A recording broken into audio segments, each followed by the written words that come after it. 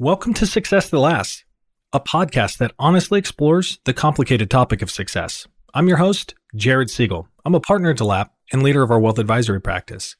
During each episode, we're going to talk to a business owner, entrepreneur, real estate investor, or industry thought leader about their own experiences, insights, and observations as it pertains to life, business, finances, and ultimately fulfillment. Candidly, it can be lonely at the top. Our desire is to use this podcast to connect you with the ideas and resources so you can be better equipped to make more predictable, profitable, and rewarding decisions as you juggle the competing priorities of life, business, and money.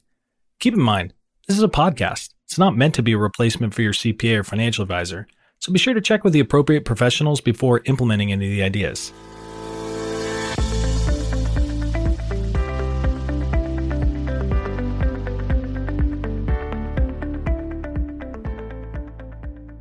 Welcome back to another episode of Success That Lasts. I am really looking forward to today's conversation with Jeannie McMains. We spent a lot more time talking about the things that matter. When we think about what our impact will be of our life, it's going to be how our existence, our decisions, our resources, positively or negatively, impacted the people that we care about and the communities that we live in. We explore some really interesting definitions or understandings of wealth within intergenerational high net worth families.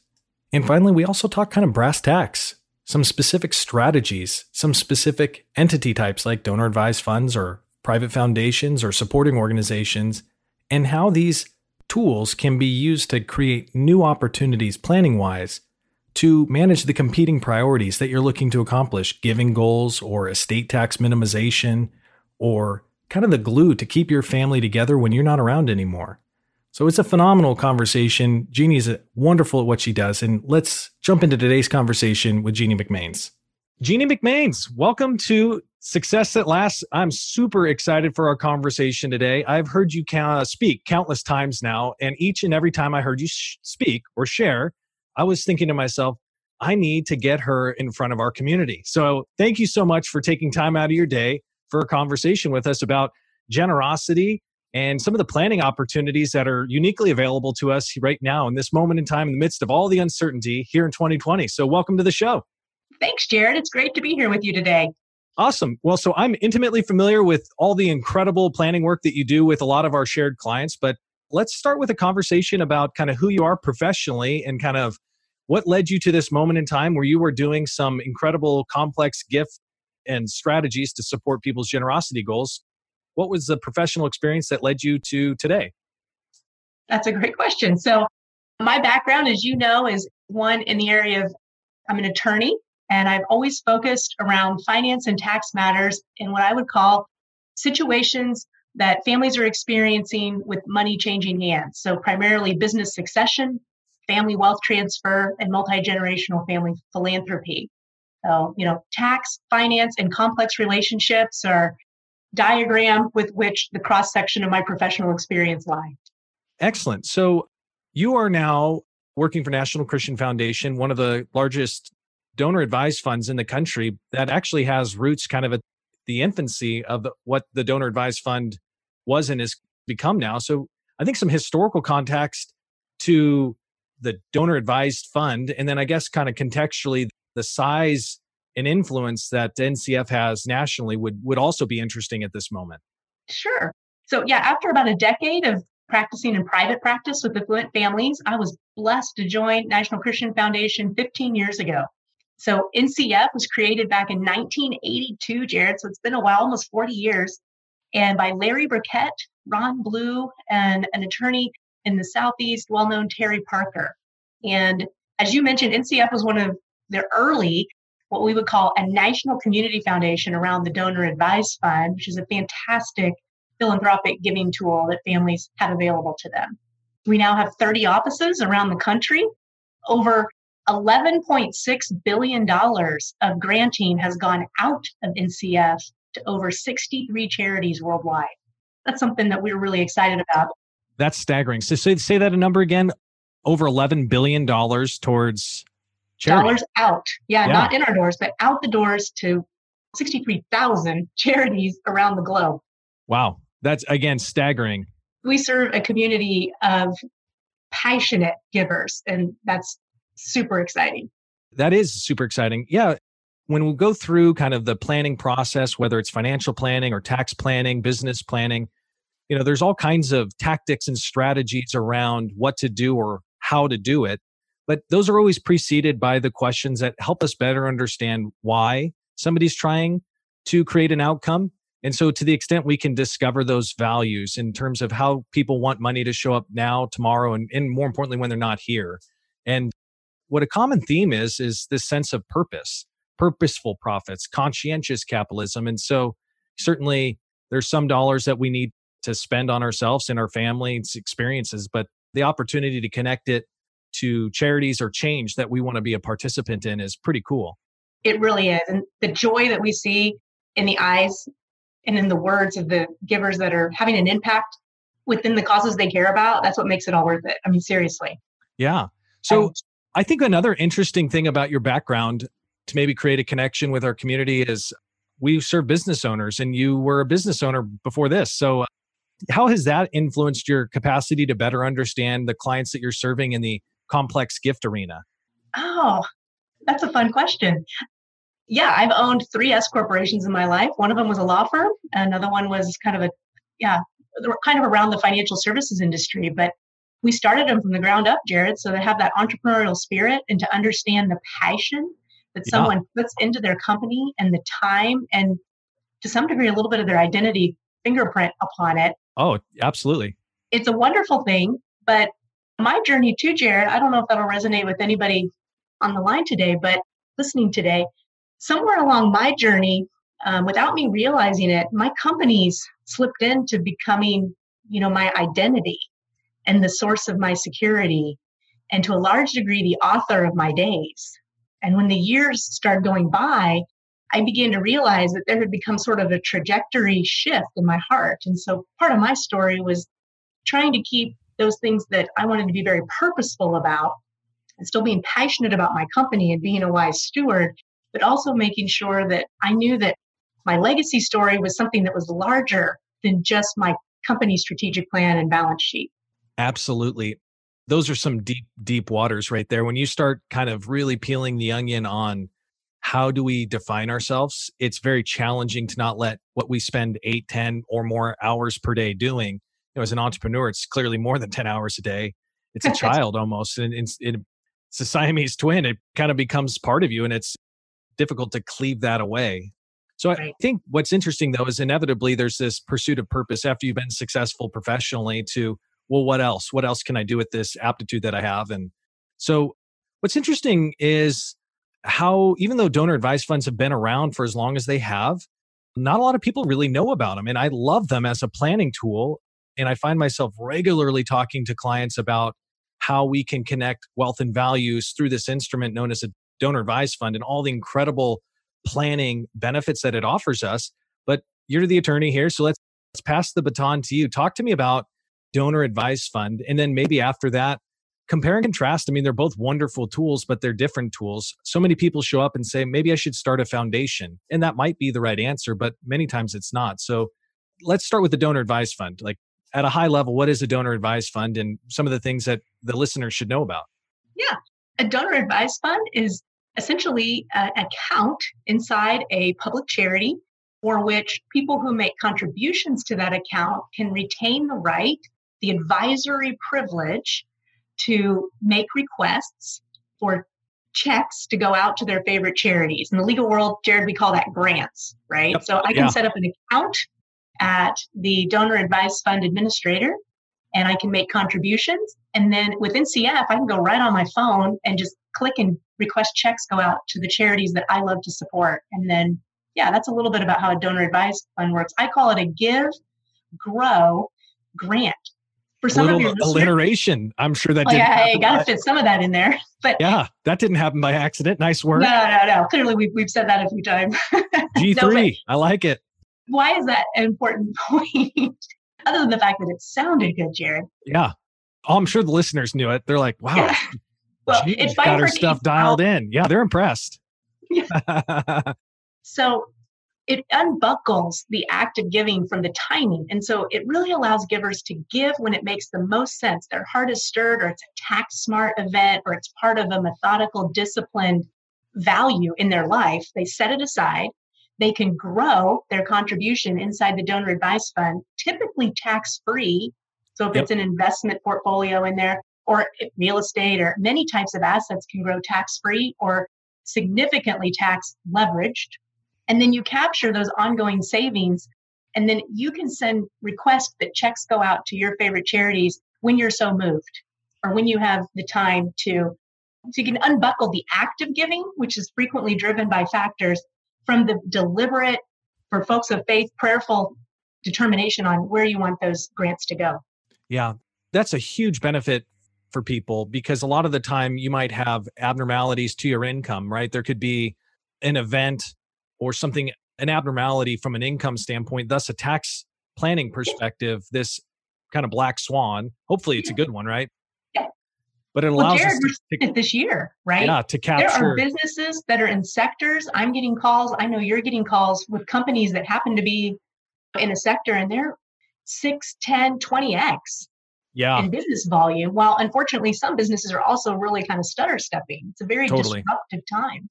Yeah. So that value of being able to make a gift today for tax purposes, but not the requirement to make a charitable decision today. That's right. The opportunity to make the deduction in 2020, but giving in 2021 and beyond. So that's super helpful. I also like the simplification, right? Rather than at the end of the year having to track down 10, 15, 20 receipts, it's one receipt. And so from a record keeping standpoint, it's nice to just be able to track down one receipt for 1 year versus having to, a lot of the time you're trying to support a smaller charity and they may or may not have sent you a receipt in the first place. That's right. And having been a business owner, as you mentioned, a lot of times I didn't know what my pass-through income was going to be until we start talking to the folks like at DeLab to kind of say, what's my tax liability? What's my net income going to look like this year? Yeah. And then it was always a hurry up for me as a person who had a methodical discipline around my giving as a percentage of AGI. It was a hurry up to do a bunch of giving decisions at the end of the year. Yeah. Sometimes it's interesting as you become more affluent, there's an inherent complexity that occurs, right? So with the curse of affluence is often complexity. So as a planner, we're also in the midst of trying to navigate that. We're pursuing essentialism at times, kind of the active pursuit of less, but better. And so the donor advised fund has been a helpful tool. But with more money, often you have more choices. But we know from behavioral finance that there's the paradox of choice, that you can kind of get paralyzed with too many choices, especially if it's not within your circle of competence.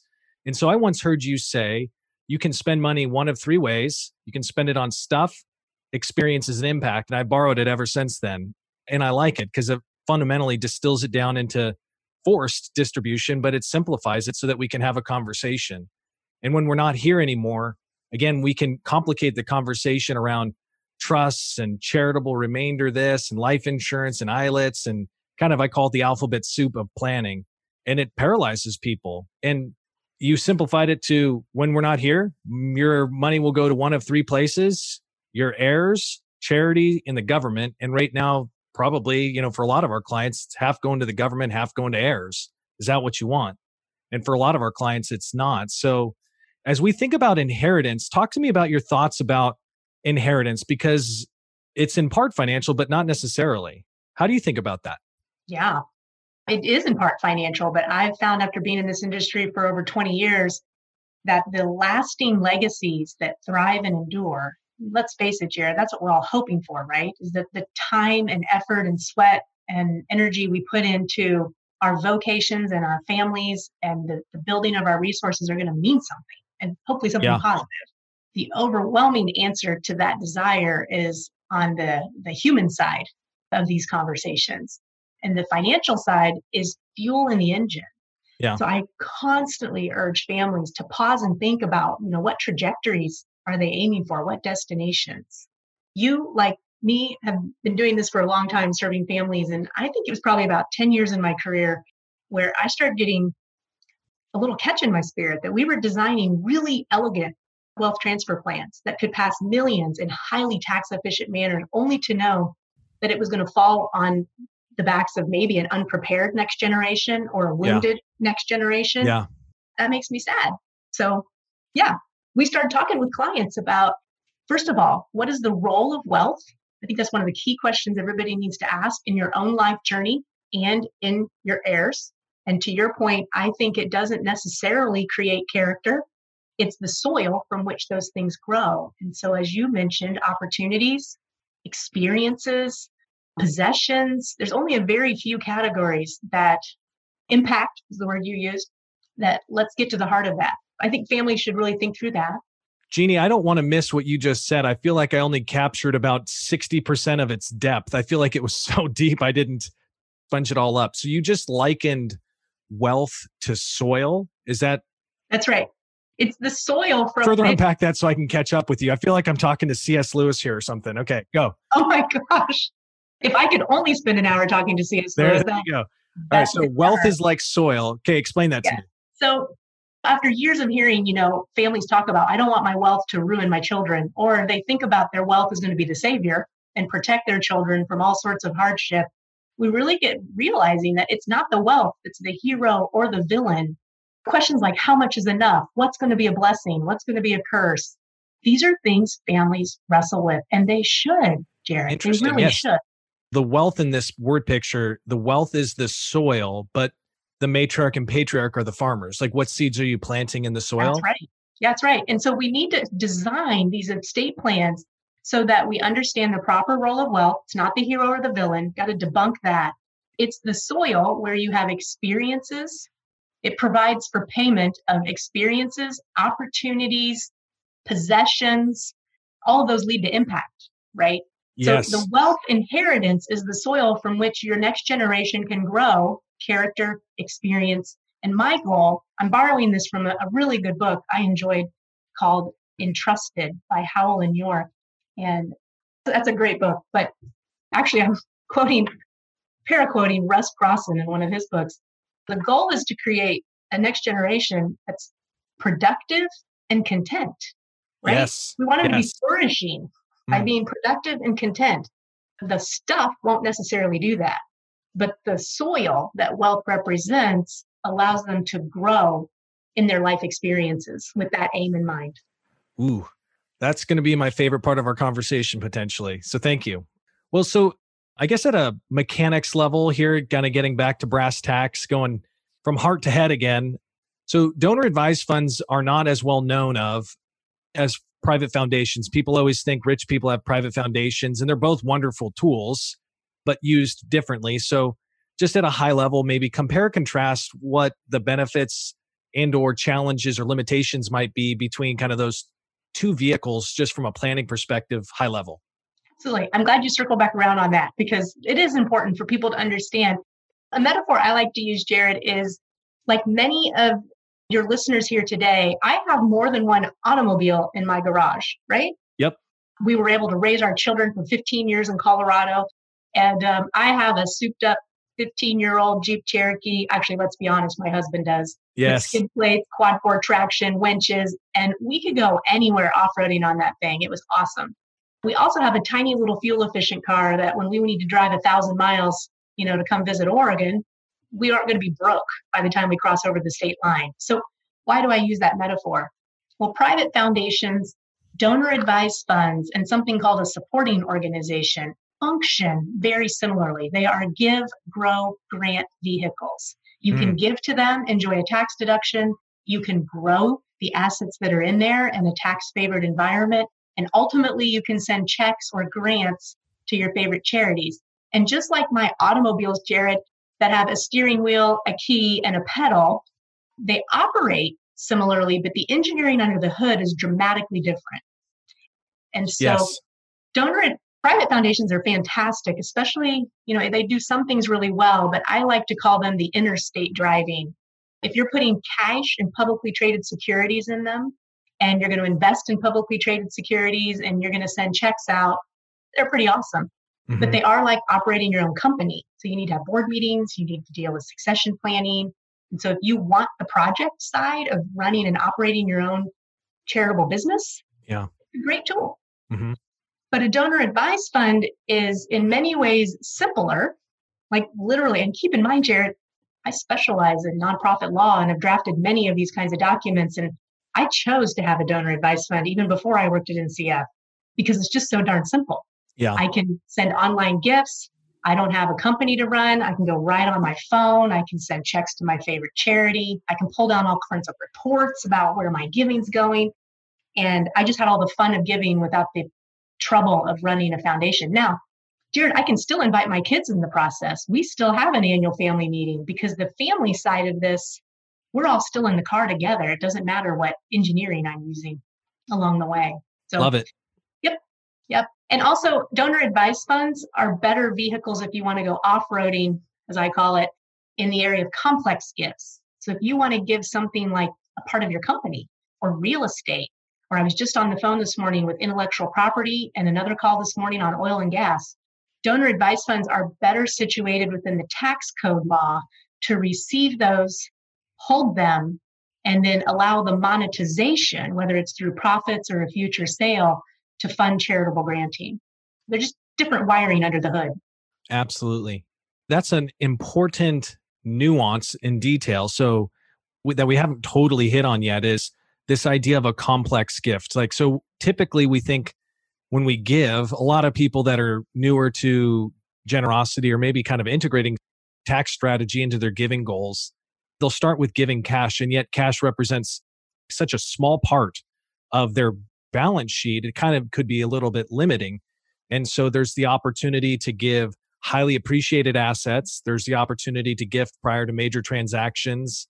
And there's opportunities, I guess, for the sake of a word picture, rather than giving the fruit or the apples, we can give the apple tree so that year after year after year, the crop occurs outside of your taxable estate and income tax.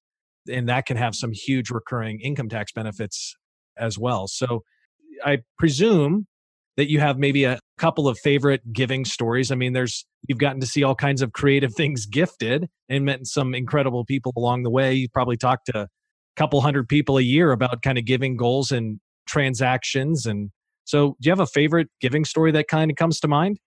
Oh, it's not a matter of having one. It's a matter of kind of sorting them through.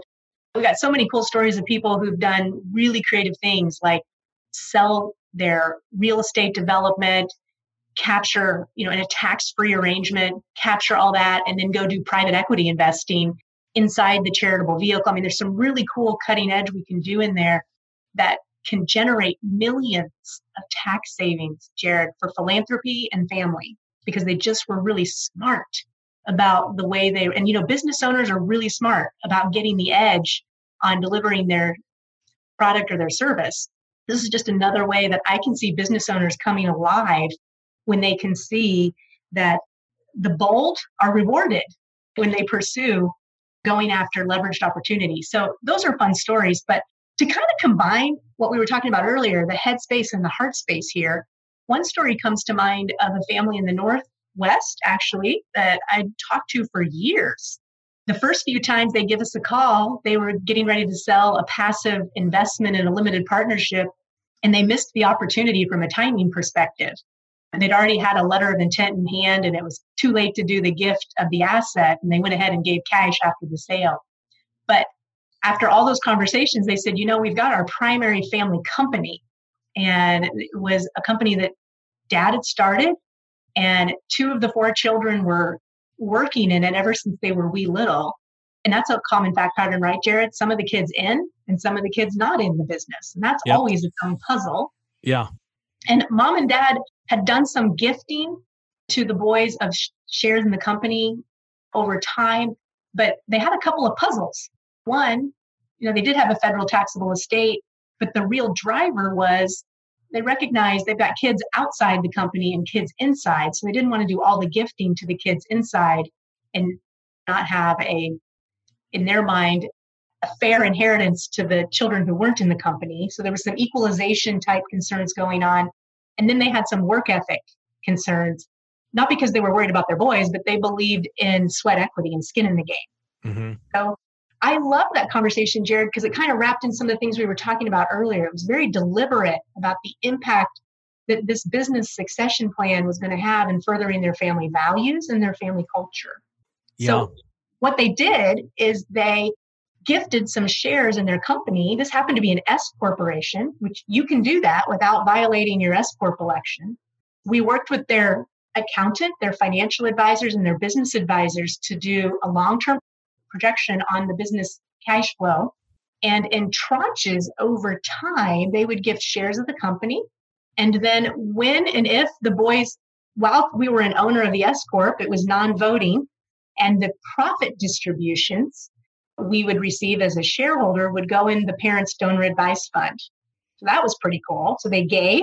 We were able to take the profit distributions to fund their philanthropy. And in doing so, we cut the taxes on that, Jared, by 60% compared to what mom and dad would have owned on that tranche. 60. Yeah, so if mom and dad owned those shares, they were paying taxes like normal. Yeah. By giving those shares to their donor advice fund, at NCF in particular, with our structure, we were able to cut that tax bill by 60% on the shareholder income every year. The last part of that is that from an estate planning perspective, the boys could make a fair market value offer to purchase those shares. You can't do that with a private foundation. But after the gift, the boys could make an offer, and NCF was willing to sell to them on an installment sale treatment. Oh, wow. So they could use the company profit distributions to pay on the note. They got the shares over time, and the purchase price went into the multi-family generosity fund, where the kids in the company and outside the company and mom and dad have a family meeting and enjoy giving the dollars away. So to your point earlier, Jared, yes, it was about the finances. I mean, millions of tax savings leveraged in this. But the win for me was think about how this served the family culture and furthered the family values. Wonderful story. In one of the earlier episodes here with Greg Sherwood, we spent some time talking about a word picture that I think actually applies to this story and maybe this topic of planning. It's around priority management. And as a planner, a lot of the time, one priority kind of competes often against another priority. And so it's kind of, how do you say no to good things so that you can say yes to great, but at the same time, still try to make room for the good ones? And so the word picture that he shares, and I think is worthy and applicable here, is to teach students this principle. A professor put a glass jar on the table in front of the classroom, and he put in small rocks, medium rocks, and big rocks. The lid wouldn't close, and so he poured it all out and put in the big rocks first, the medium rocks, and the small rocks, shook it, and then the lid closed. And the point of the story was, it's not necessarily that the priorities were wrong, it's the order in which we approached them. And what's cool about the donor advised fund or the supporting org is a lot of the time it helps us navigate those complicated trade-offs that as a planner, we're trying to help clients accomplish. Equal's not fair, fair's not equal. And how do we maximize wealth while minimizing taxes? And how do we have impact within our own families, but also the communities and the world that made it possible? And it's a really cool tool to accomplish so many broad objectives a client might have. It is at that. It's a great convener within a family culture to get people excited about the impact their family resources are going to have. I mean, it takes work, Jared, right? I mean, this isn't a Norman Rockwell photograph for most families. It takes work. But over time, we can get families working in the same direction and to really provide a platform for passions to come alive when done well. Yes. That's a podcast for another day, I might add. When done well. Well, I guess going back to your metaphor of wealth being soil, like how to be a good farmer. Well, so a couple other topics, I guess. Give me the 2 cents, the skinny on supporting orgs. They sound awesome. I haven't had the opportunity to work intimately with them, but they seem to kind of really align well with kind of the entrepreneurial spirit of the clients that DeLapp has the opportunity to work with. Very fun. Yes. So supporting organizations are fabulous tools. And I love using metaphors. And so do you. You have some fantastic. Yes, I do. I get teased for it all the time, but they work. And me both. That's why we're friends. But I'm going to throw down one on the automobile and a Reese peanut butter cup here for you. Yeah. So the supporting organization is kind of the perfect hybrid vehicle, using my examples earlier, where you've got the interstate driving private foundation that has a different treatment under the tax law. It's its own independent nonprofit entity. It has to file its own tax return. There's just a lot that goes on there. The donor advice fund is an account inside another nonprofit that retains some advisory privileges. The supporting organization is the hybrid vehicle. It technically is a separate tax exempt entity with its own board, its own investment policy, its own grant making policy. However, it exists in the business world. Your audience is going to get this, Jared. It's like a wholly owned downstream subsidiary to a parent company. Mm-hmm. So in the tax world, we call it a type 1 supporting organization that exists to support the work of a parent charity. And because of that, Jared, it gets all the great tax advantage that can sometimes trip up a private foundation. But it gives you that hybrid experience of still having your family board, your family investment policies, that kind of thing. So it's kind of the best of both worlds. If there are aspects you like about a private foundation or a donor advised fund, it can kind of give you a middle ground experience. The Reese Peanut Butter Cup. Why don't people talk about these things as frequently as they might? The fact is, Jared, supporting organizations have been around for decades and decades. When I first started practicing law in the very early 90s, I actually drafted a handful of these, but they tended to park underneath an operating charity. Like I created one for Notre Dame University. And I had a family who loved Catholic education. And so they wanted to support the local or the Catholic high school and Notre Dame University. So we created a supporting organization to those entities. But all of the proceeds, Jared, had to go to fund those charities. Does that make sense? Oh, yeah. So not all of your families on the line want to lock and load for one charity. The Reese Peanut Butter Cup, we're taking chocolate and peanut butter and making something really special here. So you've got the supporting organization world, which is the chocolate. You got the donor advised fund world, which is, the peanut butter, and you put them together. And now you have a supporting organization underneath a grant making charity. And who doesn't like Reese's? Reese's peanut butter cups? Those are great. Yeah. That's fun. Well, again, there's too much to cover on any of these topics, but the NCF website is robust with content. We're working really vigilantly on our website, and we actively train our team on the topic. I spend a lot of time in the donor advised fund space. It's created tremendous opportunities for our clients. So I guess the NCF website's a great resource. DeLapp's website and DeLapp Wealth Advisory's website's a great resource. Reach out to me or any of your contacts at DeLapp, because I think it's one of those things, whether it's now or later, these vehicles have a place within your overall plan. It's a great tool to put on the planning belt, so to speak. Well, so I guess transitioning then to how do we plan right now? Did you know that there's an election pending right now? Would you have known that? I've heard a thing or two about that. I don't know. It's crazy, actually. Tristan Harris has all kinds of research around what's going on with technology. So many of the places that we spend time now, we don't actually have to pay for. Listeners have heard me talk about this before, but you didn't pay anything for YouTube. You didn't pay anything for Google. You don't pay anything for Facebook. You don't pay anything for all this social media stuff. But it's because that they're able to monetize your attention, right?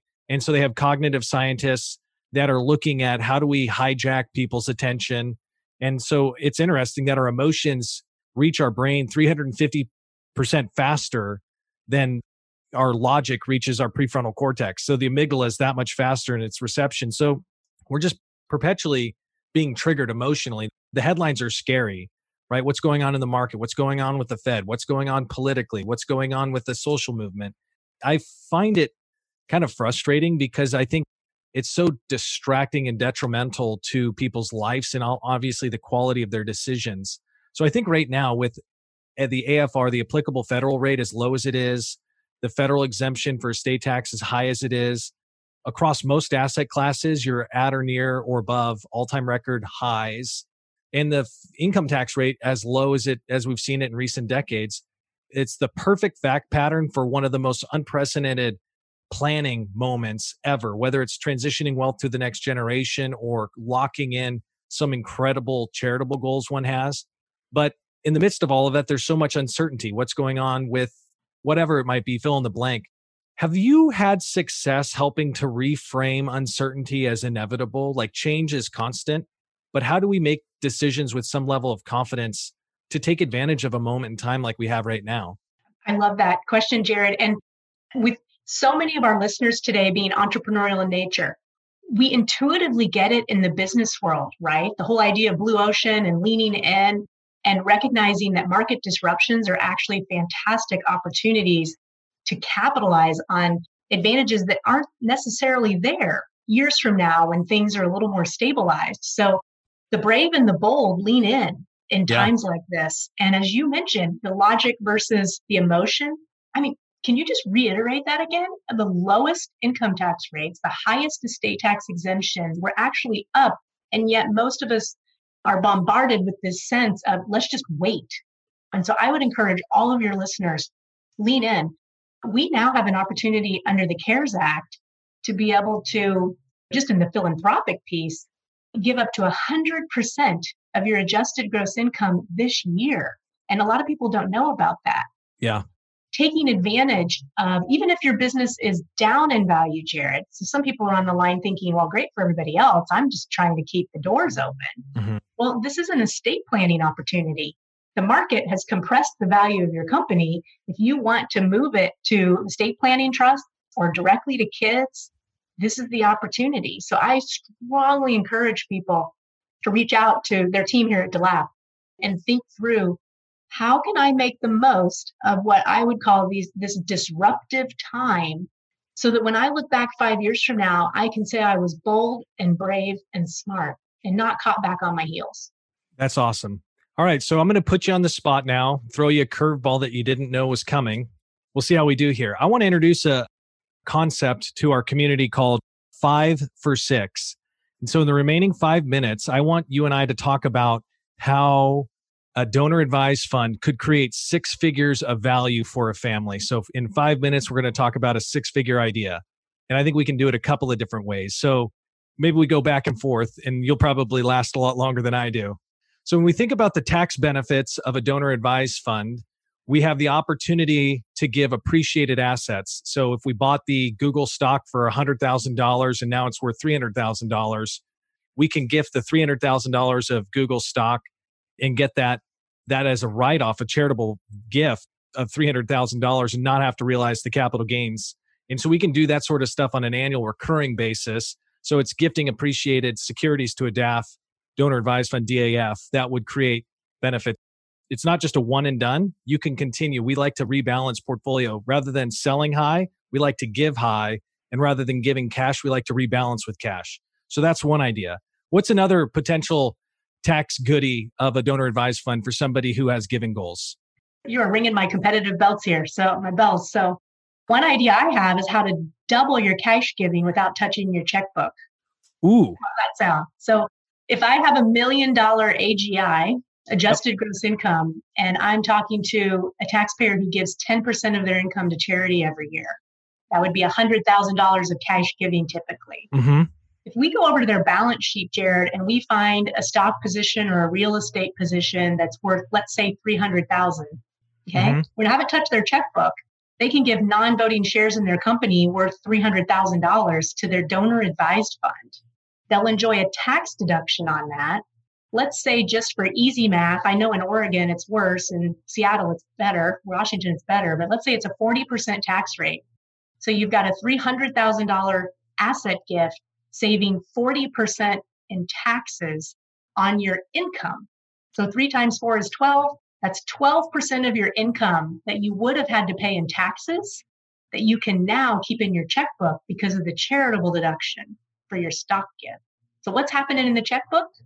You gave $100,000 in cash as your 10% charitable giving. You've enjoyed a 12% AGI tax savings because you gave some stock. And out of that, you could write another 10% cash giving to a donor advised fund to bank for charities you love to support. We've essentially doubled your cash giving without touching your checkbook by being smart with asset-based giving and the deductions that yields. I like that. That's well played. Asset-based giving. So I'm going to probably end up getting tapped out way before you do, and we're going to probably run out of time. So here's another fact pattern. So you're a business owner here in Oregon. You have a $10 million business and you're thinking about selling it. But because you have almost no basis in your business at this point, it's mostly just gain. And so, but before the transaction, before you actually go to market and get a letter of intent, you gift 10% of your company. So roughly $10 million. And let's say that you're 55 years old. Well, now we have $1 million that's outside of your estate and we can grow it and grant it, right? But it's also outside of your estate. So it functions as an estate tax freeze. And here in the state of Oregon, the estate tax kicks in at $1 million. And so everything above that can quickly escalate up to a 16% rate.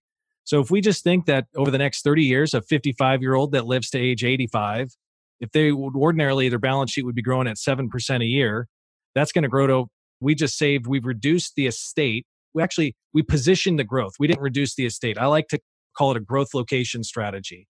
We located the growth in the charitable account so that we didn't have to pay the income tax, or we grew it tax efficiently, we gave it tax efficiently. But the estate tax implication just from the state of Oregon alone would be $1.2 million. So that's a 5 for 7 right there. We're talking about some incredible opportunities here with the Donor Advised Fund. Any other I'll take your example there. Chat about? Yeah. So I would highlight on your example, I love the way you repositioned it, is that the inheritance is not only the personal money the kids can enjoy, but it's the charitable inheritance that they can go to their world with. So it's not lost. It's just repositioned is what you called it. My idea would be to call out and highlight your fact pattern. You talked about giving shares before the sale happened. Yeah. And you highlighted the estate tax benefit. I would say that $1 million gift, if it had zero basis, just saved in the state of, in your guys, you have 9.9 state on that, and then 23.8 federal when you do cap gain plus net investment income tax potential. You've just saved a third. I'm obviously averaging here. There you go. In capital gains taxes. That's so. I guess this one segment could be the 5 for 7, a 5-minute conversation for 7 figures worth of ideas. Yeah, so, we're always overachievers. We try to. I love it. We're like tag team this one, tax ninjas, you and me. So, hey, Jeannie McMains, thank you so much for our conversation today. Really appreciated you just taking the time to share your head and heart with our community about how generosity can be part of the plan and deeply integrated into some tax savvy strategies. Jared, it's been a pleasure. Awesome. Thanks so much. All right. Thanks.